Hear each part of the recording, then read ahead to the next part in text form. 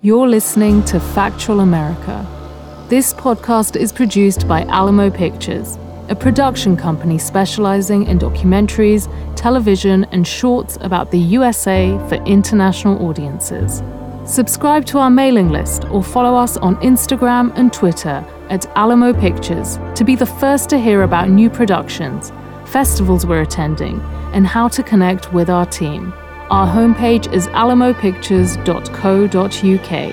And now, enjoy Factual America with our host, Matthew Sherwood.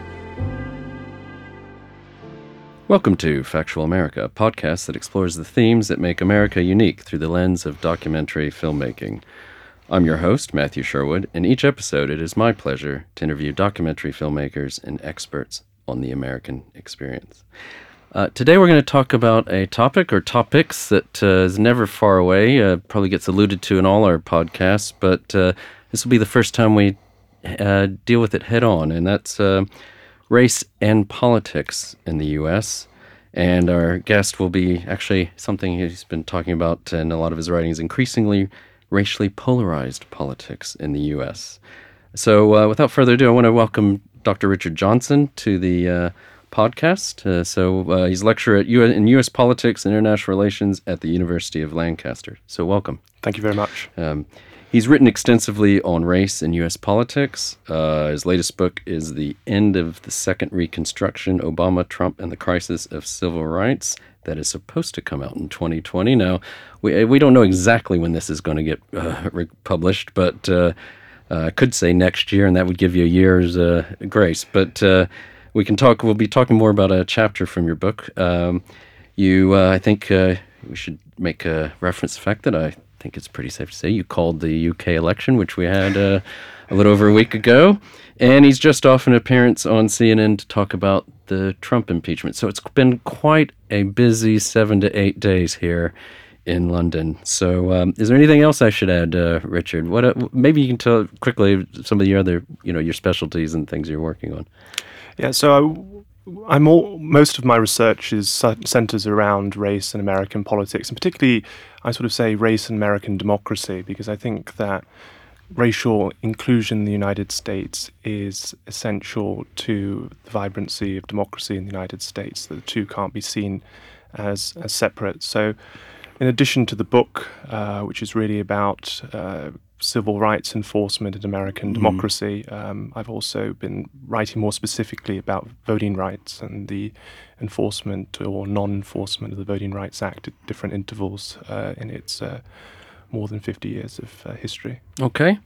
Well, without further ado, I think we, as our listeners know, the way we rock and roll here at Factual America is that we always have a documentary film as a backdrop, and this time around, we have an incredible film. I highly recommend it to everyone. It's I Am Not Your Negro, directed by Raoul Peck, who is a Haitian. He's actually a minister of culture in the 1990s in the Haitian government. He was Best Documentary Academy Award, nominated for that, and actually won the BAFTA. And I've got an A.O. Scott quote from the New York Times I think it's worth reading here. Whatever you think about the past and future of what used to be called race relations, this movie will make you think again and may even change your mind. So, why did you choose this film? Or we kind of chose it together, but why do you think this is appropriate to what the work you've been doing? Well, what I like about Baldwin is that he is able to speak about the long political development of the United States, but in ways which are quite arresting and, particularly for the white audiences to whom he often spoke were designed to shake people out of their comfort. And I think that in the work that I do in my academic scholarship, I see a lot of what I try to do is trying to shake people out of their comfort, to look at the United States in comparative perspectives, to dismantle particular claims of American exceptionalism, which have run so deeply. So I think Baldwin, I look at it from a kind of institutional perspective. And I think Baldwin looks at it in a more sort of philosophical perspective, which I find very valuable as well. Okay. And I think it's all very interesting, very in line with, as some will know, Alamo Pictures is a sponsor of this podcast and often makes documentaries about the U.S. from a European perspective. And I think this combination of a Haitian director, Baldwin, who himself spent a lot of time in France, or most of his life in France, and then in his own keen observations, in some ways more about the U.S. itself and rather than race specifically. So for those who haven't seen the film, and it came out in 2016, can you give us a brief synopsis of what this film's about? Well, it uses the words of Baldwin, and really it's sort of based on a book that Baldwin never finished, which was going to be a book about three friends of his, Medgar Evers, Malcolm X, and Martin Luther King, who all were murdered in the 1960s, civil rights leaders, and all really quite young. I mean, it's amazing to think not a single one of those three men lived to be 40 years old. And I think Baldwin was going to try to use their lives and deaths as a way of speaking more generally about the United States and its relationship with race. And he never really got beyond a sort of 30 pages of notes, and those notes then formed the basis of this film. And so the entire film are Baldwin's words, both from his writings, these notes, and also his speaking appearances and television appearances throughout his life. But what is also, I think, a wonderful thing that the director has done here is been able to has added so many other layers to that. So he's added more contemporary imagery of the Black Lives Matter struggle and so on. But also I think there's this huge unspoken kind of commentary underlying it of the kind of popular culture of the United States, American film, American music, advertising, the media, and so the film is also interspersed with all these sort of images of the kind of heroics of the American West as it was portrayed in cowboy films, and the the insulting way that African Americans were portrayed in early American film and so on. So it's, in one sense, it's an attempt to complete and finish Baldwin's book, but also brings in so much more than I think even the Baldwin notes themselves contain. Yes, and I think a part of that is I hadn't realized, and Peck draws it out, and probably through those if it's all from those 30 pages of notes, what a rich 30 pages it is. In that Baldwin himself made references to films a lot. Yes. So growing up, what were the images he was seeing when he was growing up? Who were the positive or lack of positive black role models that he had? And even contemporary films of his time. And I think very interestingly, there's even one where he's saying, well, white audiences saw it this way, but if you were sitting in a film theater and cinema in Harlem, you could have heard the black community saying something very different. So I think it's extremely well done. And as you say, also with the current news footage and other imagery. One thing I picked up on was, and I think Baldwin even makes reference, it's not just the U.S., he even there's some lines in there about Western society in general. And one of the images, because he shows a lot of advertising images from an era of how African Americans were depicted, and I noticed that one of them was a Jay Sainsbury's ad, actually. So it's not even a U.S.-based image. But I think, with that in mind, I think what would be good is to maybe at this point just kind of dive right in terms of a little bit of history. That's certainly what Baldwin's about. He was like, you have to look at the whole arch of history. You can't just look at the last few decades. He makes a lot of references to 400 years, on.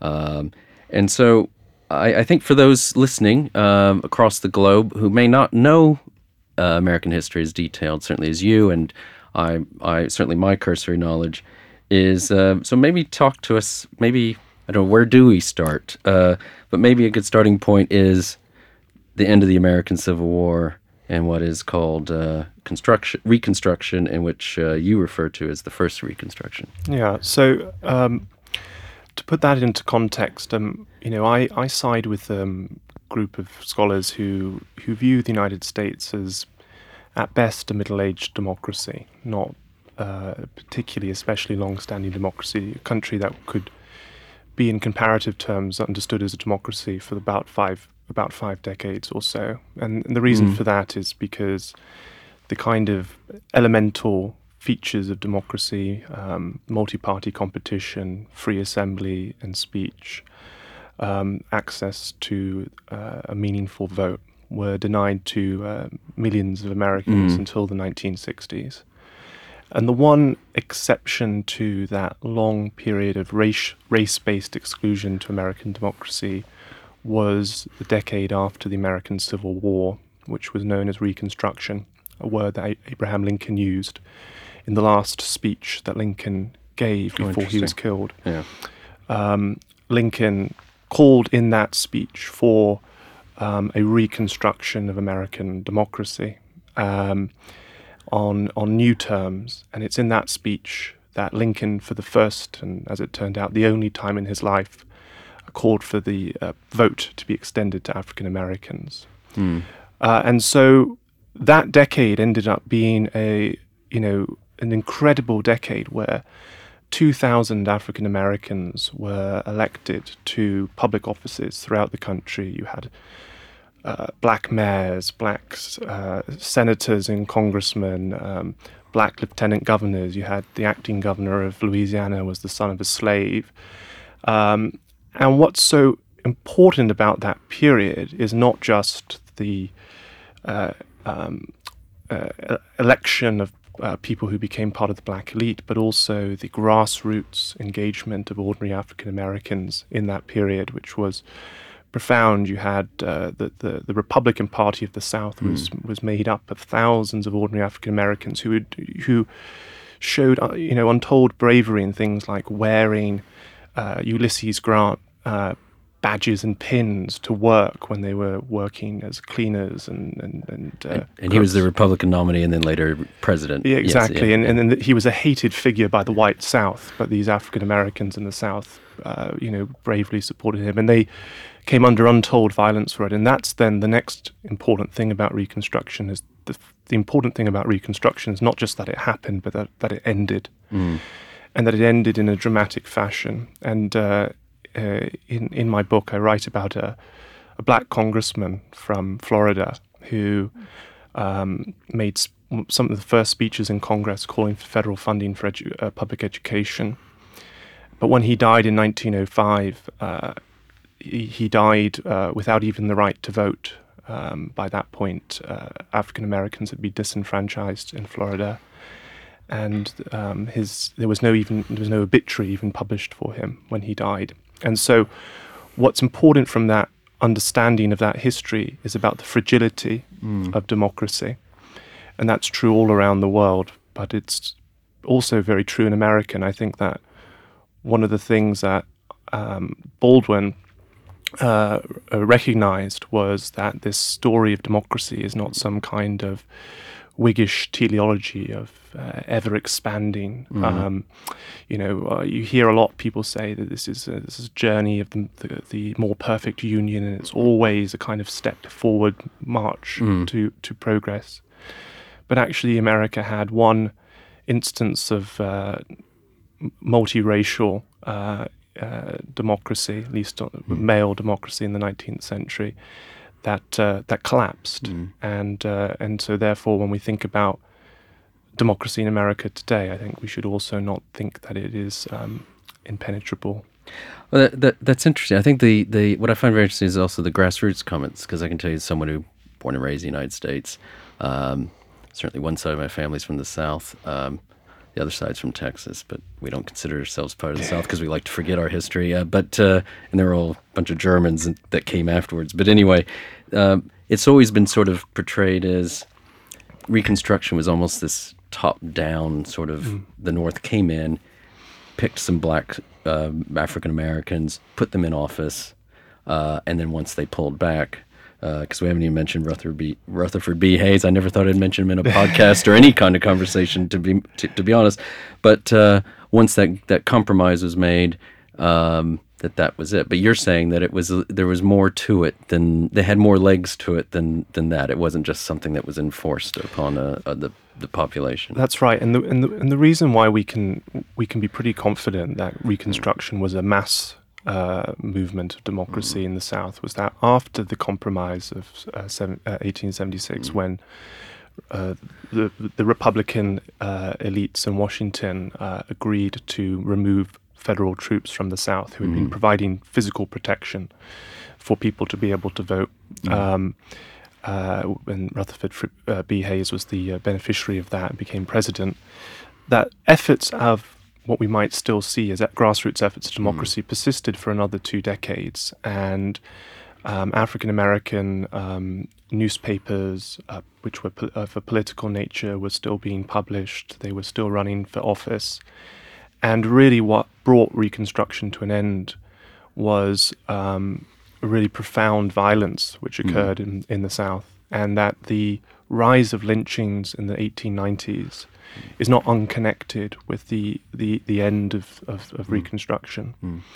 I mean, I saw in your book you make mention, I think, because something I didn't know until many years ago, I lived in the state of North Carolina, and there was a paper that had an article that I read one time about this sort of connection between black Republicans and white populists in a lot of these areas, and coming up against it's hard for people to believe now, given how the parties are aligned, but coming up against a democratic machine, and those machines controlled the newspapers, and so obviously all the press and the PR, if you will, or propaganda in another way, and they just got stomped down. And that's one of the things also that I want to try and do in my book, is to show that actually there were pockets of success of an alliance between working class whites and working class African Americans in the South. Even after the elite politicians in Washington had kind of abandoned the project. So, there was a general strike in New Orleans at the end of the 19th century, and that was a general strike that was coordinated between both black and white unions. And in the 1890s in states like North Carolina and in Alabama, that this fusion of the white working class populists and the black Republicans actually saw a degree of political success. And it was then when the kind of white supremacist democratic machine then actually, that's when they pushed back with the greatest levels of violence. Okay. So I know we'll get to there's this second Reconstruction that a lot of people talk about. But before we do that, I think there's so many, as I was mentioning before, I'd almost like to show the whole film as one big giant clip. I highly recommend people watching it, especially for Baldwin. I can't find, it's basically his observations. I wanted to say they're more than bon mots, they're more than truisms. It's just his very keen observations about not just race, but American society. But at the very beginning of the film, it starts off with a very young Dick Cavett. For those of you who don't know, he's a talk show host. Dick Cavett show was sort of it was kind of the intellectuals talk show, if you will, of the 60s and 70s. And it was still a talk show, chat show, but he would, in this, we see later in that same clip, he brings on a professor in philosophy from Yale to have a debate. People were actually having debates on TV. I don't think that can happen anymore. But he asks James Baldwin a question, and this is the question, and then James's answer. Mr. Baldwin, I'm sure you still meet the remark that what are the Negroes? Why aren't they optimistic? They say, but it's getting so much better. There are Negro mayors. There's Negroes in all of sports. There are Negroes in politics. They're even accorded the ultimate accolade of being in television commercials now. And, I'm glad you're smiling. Is it at once getting much better and still hopeless? Well, I don't think there's much hope for it, to tell you the truth. As long as people are using this peculiar language. It's not a question of what happens to the Negro here, or to the black man here. That's a very vivid question for me, you know. But the real question is what's going to happen to this country. I have to repeat that. You damn right I got the blues, from my head down to my shoes. You're listening to Factual America. Subscribe to our mailing list or follow us on Instagram and Twitter at Alamo Pictures to keep up to date with new releases and upcoming shows. Check out the show notes to learn more about the program, our guests, and the team behind the production. And now, back to Factual America. So welcome back to Factual America. So we had that clip of Dick Cavett and interviewing James Baldwin, and you've also had a little break. So welcome back to the show. I think what I would like to almost flip that around, and in that clip, Dick says, you know, look, there's black sports stars, you've got politicians, he even kind of jokes, and James Baldwin even smiles about you're even allowed to be in commercial, you know, TV commercials. So why are you optimistic? And we've seen there that James is not especially optimistic. So maybe this is a good point for you to go kind of give us a little bit of because this does happen. This interview happens right in the middle of what I guess would be called the second Reconstruction. And then we can then go from there in terms of what has changed since that period. So when did it start? How long is it? And then how did it start being deconstructed? So the first Reconstruction kind of fell at two levels. First, it fell in the 1876 Compromise, and then really at the start of the 20th century, even the grassroots activism had really been snuffed out. And it's really then in the 1950s and 1960s that we then see the revival of federal commitment to enforcing the citizen rights of African Americans in a material way. And we see in the film actually, you know, examples of, you know, the federal government, much like after the Civil War, had to occupy parts of its own country in order to ensure civil rights were enforced. You know, the day that James Meredith, an African American student, was admitted to the University of Mississippi, there were 31,000 U.S. troops mobilized in northern Mississippi in 1962, I think it was, to enable Meredith to go to his university, which was more than was stationed at the time on the Korean Peninsula. And so what we're seeing at this time when Baldwin's being interviewed by Dick Cavett is, you know, there's potentially great deal of optimism here that the federal government is showing that renewed strength that it hasn't really been seen since the days of Ulysses Grant.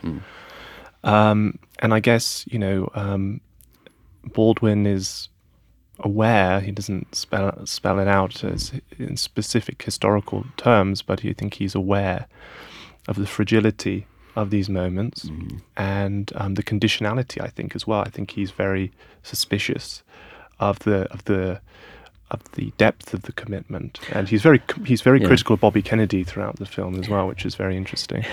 He is. I don't think they like each other, No. or didn't like each other. But no, I think that's a very good point. There's and so you would say that then. So if people are, I mean, many listeners will be, you know, it's well before their time, but well aware of the 50s and 60s, but that impact had lasted in the 70s and 80s. I know in the chapter I've read, and I was aware of this, that administrations of both political parties, it was sort of seamless, really, renewing the Voting Rights Act and the Civil Rights Act at different times. So it sort of seemed incontroversial. So I think this gets to a point where maybe when did this start? In your view, when did this start changing? Yeah, so one of the things this second Reconstruction has apparently lasted much longer than the first, and the reason for that, or one of the reasons, is that there did seem to be a bipartisan consensus for it in a way that didn't exist in the first Reconstruction, where the Democratic Party in the first Reconstruction never accepted Reconstruction. And something like the Voting Rights Act has been renewed under multiple administrations, Gerald Ford, Ronald Reagan, George W. Bush all signed extensions and strengthenings of the Voting Rights Act. And then it seems to have unraveled, perhaps with a kind of bitter irony, I think during the Obama administration. And I think that that's when we start to see a real intensification of a kind of what I call a racially polarized partisanship, which was always present to some extent, but I think the levels of it have gone off the charts since since Obama was elected. Now, I mean, you start off your chapter that I've read with the 2010 midterms. Now, and in different places through each chapter, it's sort of it's not even not a dotted line. You draw a pretty strong line that it's sort of some of these reactions the Democrats did very poorly in 2010, and you look at sort of the racial elements of this. But 2010 was also a reaction to Obamacare, wasn't it? I mean, is it that cut and, I mean, in your view, is it that cut and dry? Is it purely a racial issue, or do you think there are many other factors that are kind of feeding in?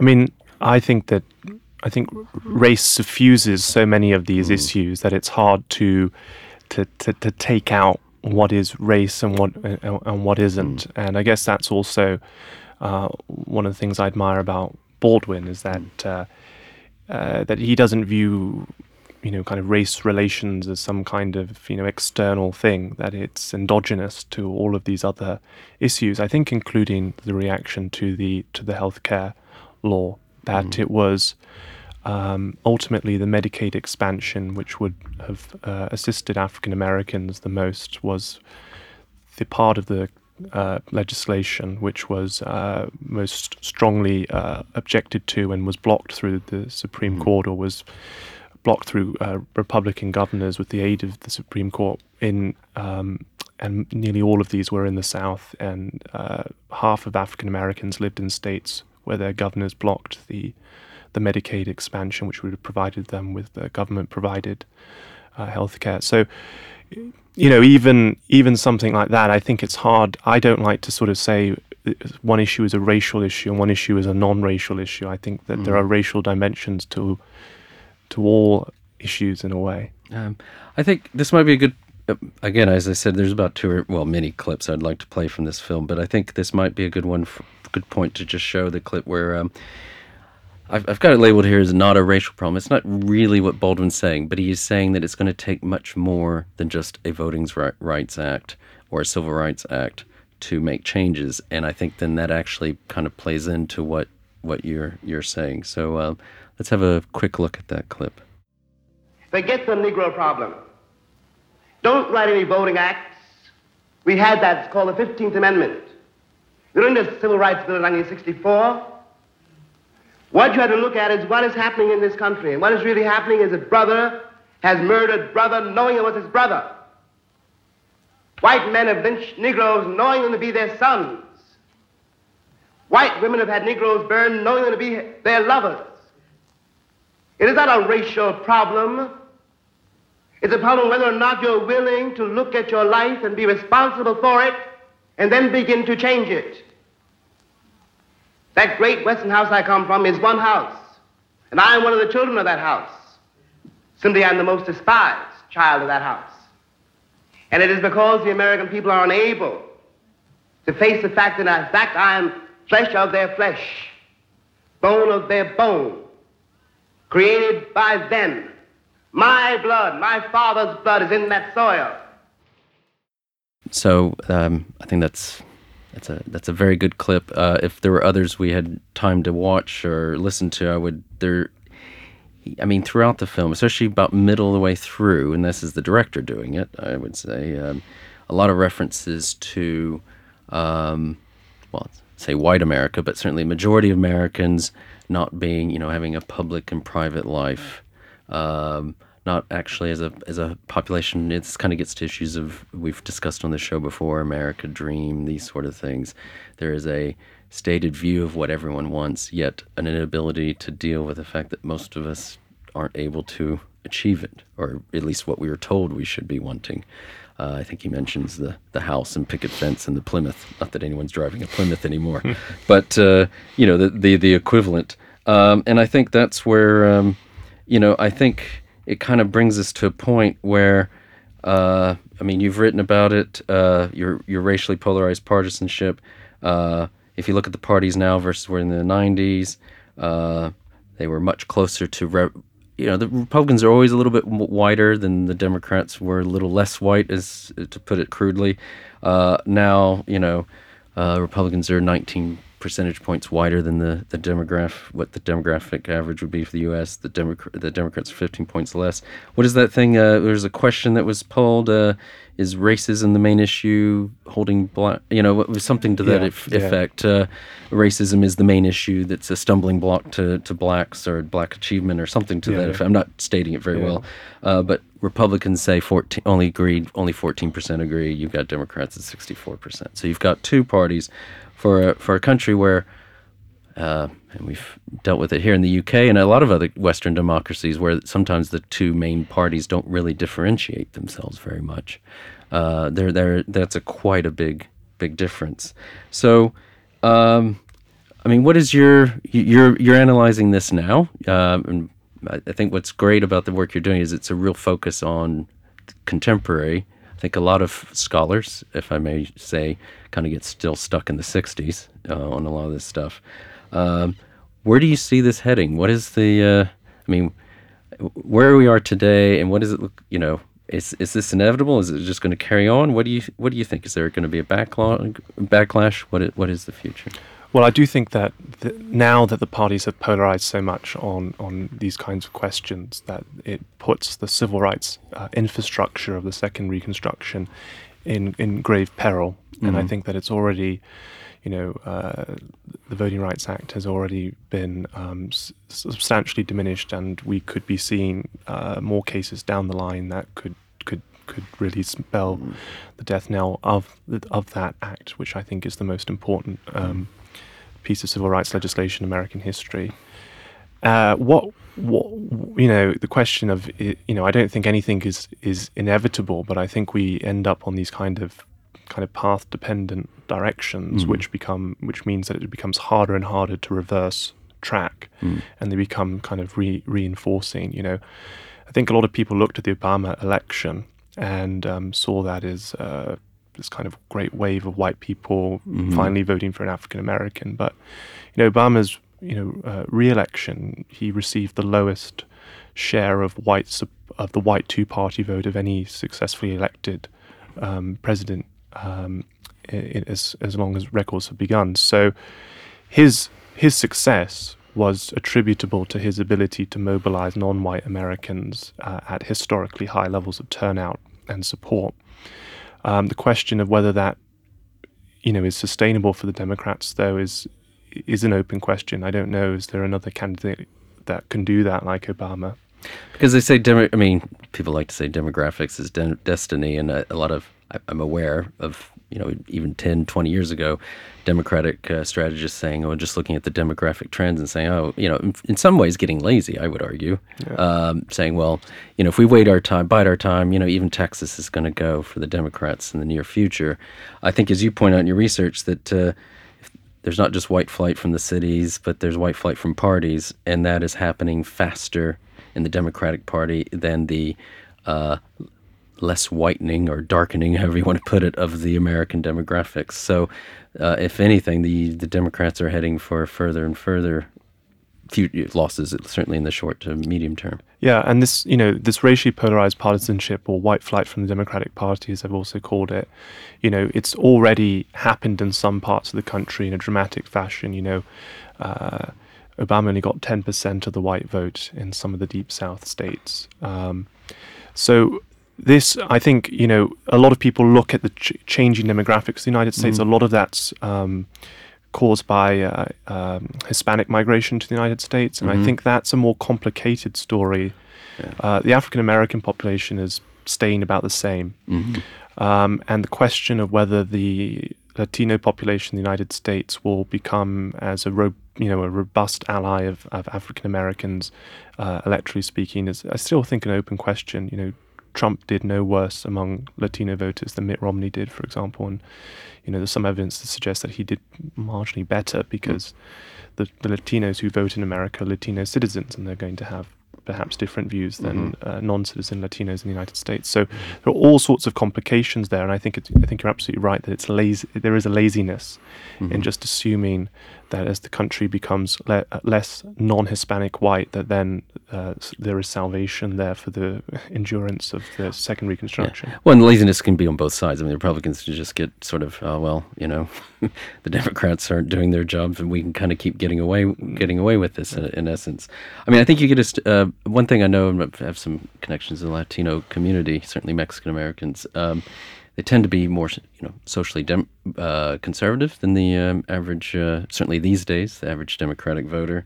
And this kind of gets to a point of something that is very, very topical now, certainly here in the UK, after the election results of last week, where the Conservative Party won seats they had never won or hadn't won in over 100 years in working class areas, especially up north. In reference to something you said earlier, I mean, I've got the Democracy Index here from the Economist Intelligence Unit in 2016, which is the B2B publishing arm of The Economist. My former employer, I have to be upfront about that, and also I am a freelance contributor, so there is a little skin in the game here. But they were titled it "Revenge of the Deplorables," and refers to the popular revolt in 2016 against political elites who are perceived by many to be out of touch and failing to represent the interests of ordinary people. In that same year, they also downgraded the U.S. from full democracy to flawed democracy. Now, I think, how does this is quite a, I hate to use this expression, but quite a cocktail that we have what's happening here, what you're discussing, which is happening racially. But at the same time, we've got a working in both, I would say, both certainly in the UK, but and in the US, of a working class that feels left behind and is just looking for a change of some sort. And whether it be in 2016, it meant voting for Trump for many of them. Do you have a view on how that is playing out and how it could continue playing out?